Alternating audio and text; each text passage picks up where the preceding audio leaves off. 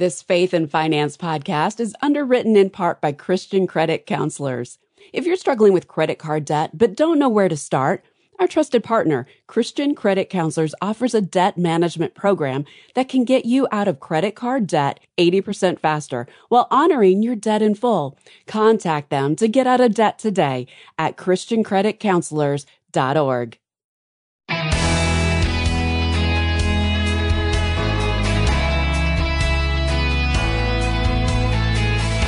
Age has its benefits, but cramming dozens of candles on a birthday cake isn't one of them. Hi, I'm Rob West. You probably remember looking forward to your birthday when you were a kid. As we get older, birthdays don't seem to hold the same charm. Today we'll look at some birthdays that are more important than others, financially speaking. Then we'll take your calls at 800-525-7000. That's 800-525-7000. This is Faith and Finance, biblical wisdom for your financial journey. Whether you prefer to ignore your birthday or you still celebrate with gusto every year, there are a few birthdays we all need to recognize. I'm referring to the birthdays with financial implications. Here's our list, and no need to take notes. You can check it out later at faithfi.com. First is day one. Newborns can be signed up for Social Security right out of the gate, so to speak. Next, childhood. Just enjoy it. When you turn 15, you can get a learner's permit and mom and dad's insurance rates go through the roof. Parents, don't just take this sitting down unless you're sitting down in front of your computer doing research. Always shop around for the best auto coverage. Age 18, legally adult. You can register to vote, sign up in the military, and make medical choices for yourself. If you're a parent with one of these adult but not really grown-up individuals in your house, this would be a good time to sit down and talk about grown-up things like credit cards, insurance, and even investing. At age 19, parents or guardians can no longer claim you as a dependent for tax purposes. College students can put this off until age 24. There's one good reason for staying in school. Age 21, if you're self-employed at age 21, good for you. You can start investing in a SEP IRA. Age 24, the apron strings and the purse strings get cut all at once when you turn 24. If you've been in college and filing as a dependent on your parents' tax return, prepare to file on your own when you turn 24, unless you're already earning enough income to file separately. Starting at age 26, you can no longer be on your parents' or guardian's health insurance. There's a gap in the milestone birthdays here to give you time to get your career and family underway, build for the future, and follow God's leading into adulthood. The next key financial birthday is age 50. This is when you can start putting extra money in your retirement plans. This is Uncle Sam's way of letting you catch up in saving for retirement. Age 50 is also the time when people start making annoying jokes about getting old. Maybe it's time to pay for a gym membership as well. Now, age 55, take advantage of the senior discount at the local all-you-can-eat buffet. Really, though, senior discounts can save you a lot of money even if you don't feel that old. Then when you turn 59 and a half, you can take money out of your tax-advantaged retirement plans without any penalty. Try not to do it if you can. At age 60, widows and widowers can receive the full amount of their deceased spouse's benefits from Social Security. When you turn 62, you're eligible to receive Social Security income. If you wait to take Social Security benefits, you'll increase your monthly check. If you need help with all of this, visit us at faithfi.com and click on Find a CKA. Next milestone birthday is age 65. Time to enroll in Medicare. Open enrollment starts 3 months before your 65th birthday and lasts 7 months. Don't miss the deadline. Age 66 or 67, depending on when you were born, your full retirement age is either 66 or 67. You are eligible to receive 100% of your Social Security benefits. Delay signing up and you could earn up to 8% more a year. According to AARP, wage earners who reach full retirement age at 67 but delay claiming benefits until 70 will get an extra 24% tacked onto their monthly payment. The delayed retirement credits stop at age 70. Now, age 72 or 73, RMDs begin. Required minimum distributions are minimum amounts you have to withdraw from your retirement plan accounts each year. Age 73 and above, studies show the older we are, the more complicated retirement gets, both financially and personally.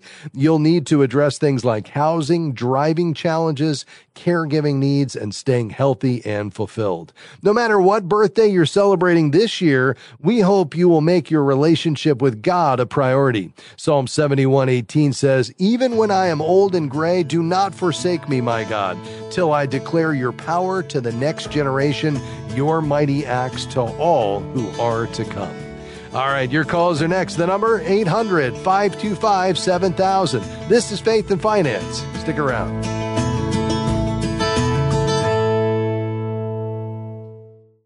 Absolutely free. We know you've learned to be suspicious of those words, but really, you can get biblical financial wisdom delivered to your inbox each week absolutely free. Articles, videos, podcasts, and special offers on biblical resources. Nearly 60,000 people receive our free weekly wisdom email, and you can too. Create your free FaithFi account by going to faithfi.com and click Sign Up to begin receiving weekly wisdom in your inbox. What if your everyday purchases could support biblical causes? With the all-new Cash Rewards Visa card from Christian Community Credit Union, a portion of every purchase goes to ministries that spread the gospel, combat human trafficking, and protect vulnerable children.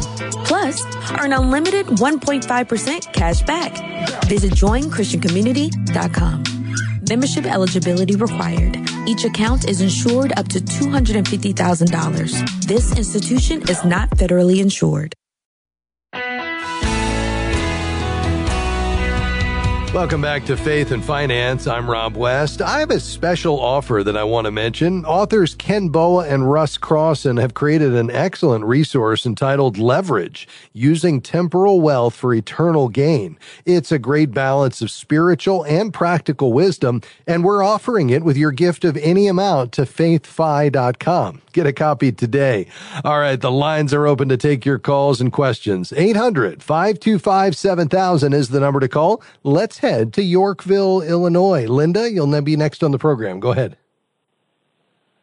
Thank you for taking my call. Last year I bought 2 I-bonds and maxed out the amount that you could take, and it's already accrued some interest.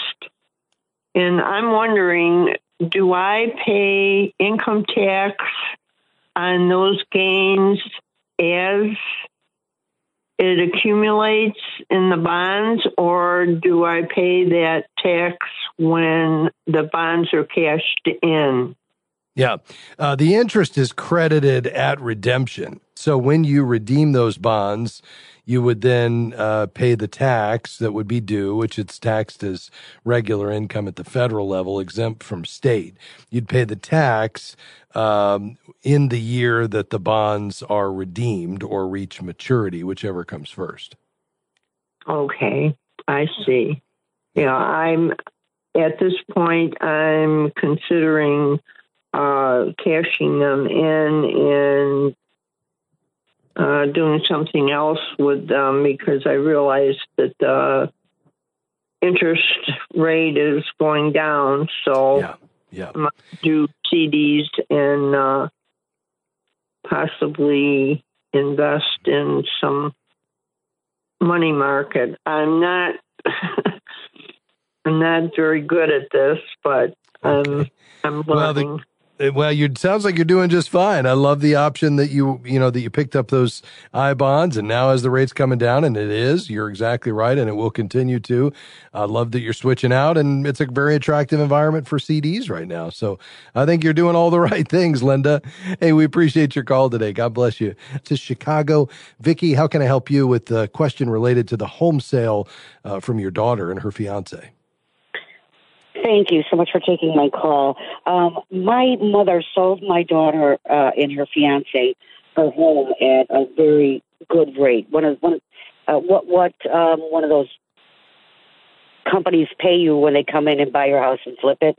Yeah. So my mom sold it for roughly about $100,000 less than market value.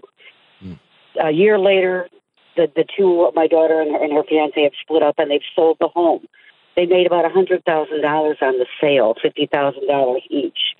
My daughter's getting information from some people that it's going to cost her around right around $20,000 in capital gains tax.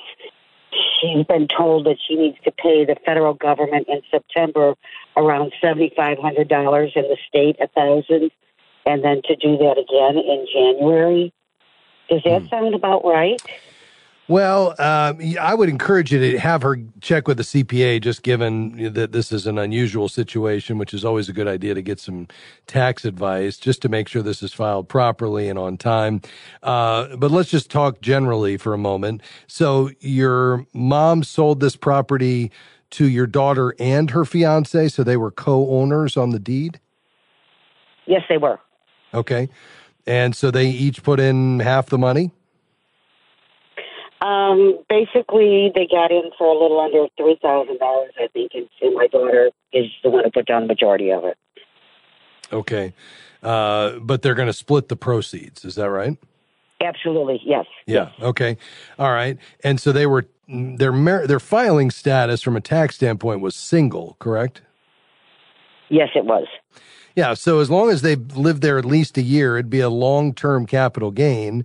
And the 2023 long-term capital gains rate, if you're a single filing status, if you make under $44,000, you wouldn't have any capital gains. But between $44,600 and just shy of $500,000 in income, not the gain, but adjusted gross income, which is where most people fall, then it's a 15% capital gain rate, long-term capital gains. So whatever portion is her portion of the proceeds, because they didn't live there a full 2 years out of the last 5, which would have exempted all this from capital gains. But because they had a profit, they were there less than 2 years, but more than 1 year, it would be a long-term capital gain. The federal portion of that, not the state, would be 15% if, again, the AGI was between 44 and 492,000. And so she would take that profit. So, but 15% on 50,000, that'd be 7,500. And then you'd have maybe some state tax on top of that. But that's not, 15,000 would be the full amount, between the two of them. And then they would split that. Okay. So I would just, again, have her work with a CPA this year to file her taxes. And she may want to go ahead and establish that relationship, let that person know that she's got this, because they may want her to go ahead and send it in ahead of time and prepay those taxes, make an estimated payment just so there's not any interest or anything like that. But that's essentially the way it should come out, if I'm understanding this correctly. Thank you for your call, Vicki. All the best to you and your daughter. We appreciate you being on the program. Let's head to Michigan. Hi, Dee. Go ahead. Thank you for taking my call. Yes, ma'am. We're questioning. We have a mortgage of about $58,000 on our house, and we have a 2% interest. And we have been paying $3,100 a month, where we're only required to pay the $1,200 a month. So we're paying it off quicker, and we would have it paid off in 2 years, approximately. And if we went with the $1,200, it'd be 6 years. And we're just wondering if we should continue to pay the higher payments, being that all of our investments are making better. Our money market is 5.5, and we're averaging 7.5 in our investments. So we're wondering if we would do better not to pay the full, to pay the $3,100, but to cut back. Yeah. If it'd be wise. Yeah. Sure. Well, I love this question. I think you all being debt-free is a great thing. The question is the timing, and is apart from just a real conviction to be out of debt as soon as possible. And if you had that conviction, I'd say go for it. But apart from that, you're right. You've got a very low interest rate in the 2s. That's great. Today it's 7. And you're getting a great return. You're getting a nice yield on the money that's in CDs. You said you're averaging more than 7% on your investments. That's tremendous. So So would you take and redirect this surplus that you were using for principal reduction, and would you put that into your investment accounts? Is that what you were thinking? We were thinking we could do that, or possibly some updates on our house, but we certainly would save it and determine if it should be used somewhere, but probably into investments for sure. Okay. Yeah. And do you have enough in the way of investments to cover your income needs, in retirement? We do. We have 170 in each of our Roths and 25,000 in the money market. Okay. Great. Let's do this. If you don't mind holding, Dee, I want to give you my thoughts on this, but I've got to hit a quick break. So you stay right there, and we'll be right back. Stay with us.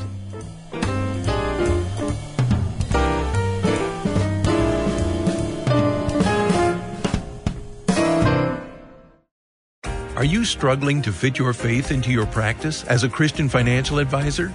The Certified Kingdom Advisor designation teaches you a step-by-step process to confidently deliver advice that aligns with Christian values. Discover the skills you need to help your clients make a kingdom impact. Get started today by enrolling in the CKA educational program at kingdomadvisors.com/getcertified. That's kingdomadvisors.com/getcertified. We are grateful for support from Sound Mind Investing in the Faith and Finance program. If you have money in a retirement account or just a general investing account, you know the stock market can sometimes seem like a roller coaster. But it is possible to enjoy both profit and peace of mind in investing, no matter what's happening in the market. You can see a short video webinar on that topic at soundmindinvesting.org. Since 1990, Sound Mind Investing has sought to offer financial wisdom for living well. soundmindinvesting.org.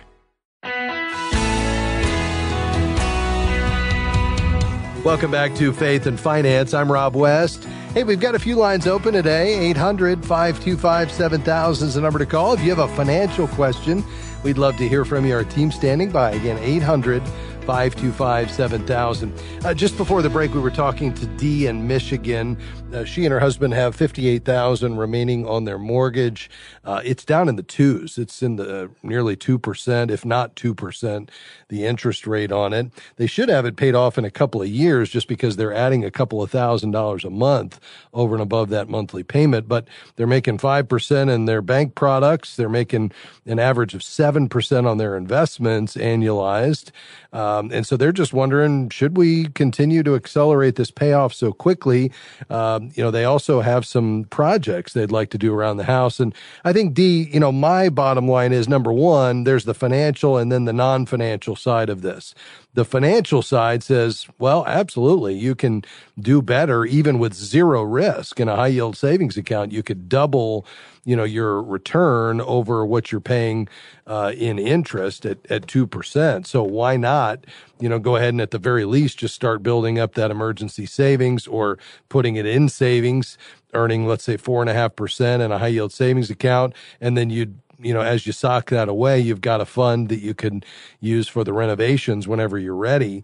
Or you could start directing it maybe to some of your investment accounts for a longer term approach. And you're certainly doing, 3 to 4 times better on that return than your mortgage. So that all makes sense. There's, of course, the non-financial side of owning your home. So if you said, listen, we just want the peace of mind to know that we owe, nothing to anyone, or we just feel like the Lord's telling us, get out of debt. If either of those are true, I would say, well, let's put the financial aside and just go for it. And I don't think you'll ever look back and regret that. But if you're comfortable knowing that you could pay it off at any point because you've got the assets to do it, and you know that you have that lower interest rate, and you just feel like as a steward, you just want to maximize the return, and you're comfortable waiting on that payoff of the mortgage, not 2 years, but 3 or 4 or 5 or 6, whatever that scheduled monthly payment payoff would take you out, well, then I'd say go for it and either sock it away and have it ready for the renovations and earn some good interest on it in an online high yield savings while you're waiting, or go ahead and take a portion of it and send it to those investments. Does that all make sense? It does. Yes. I Good. appreciate it. That helps a lot. Okay, good, Dee. You're welcome, and thank you for calling today. We appreciate it. 800-525-7000 is the number to call. We've got, let's see, just a couple of lines open. To Chattanooga. Hi, Danielle. Go ahead. I think I tried to explain it as this. I have 5 children.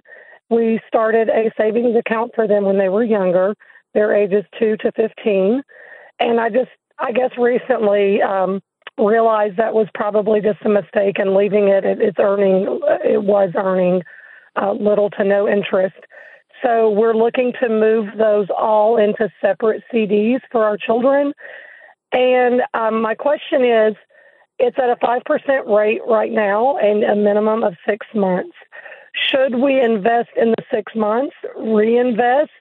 Does the market look like that interest is going to keep going up? Or I guess my thoughts are should we invest it longer or do the 6 months and reinvest it at the rate it is now?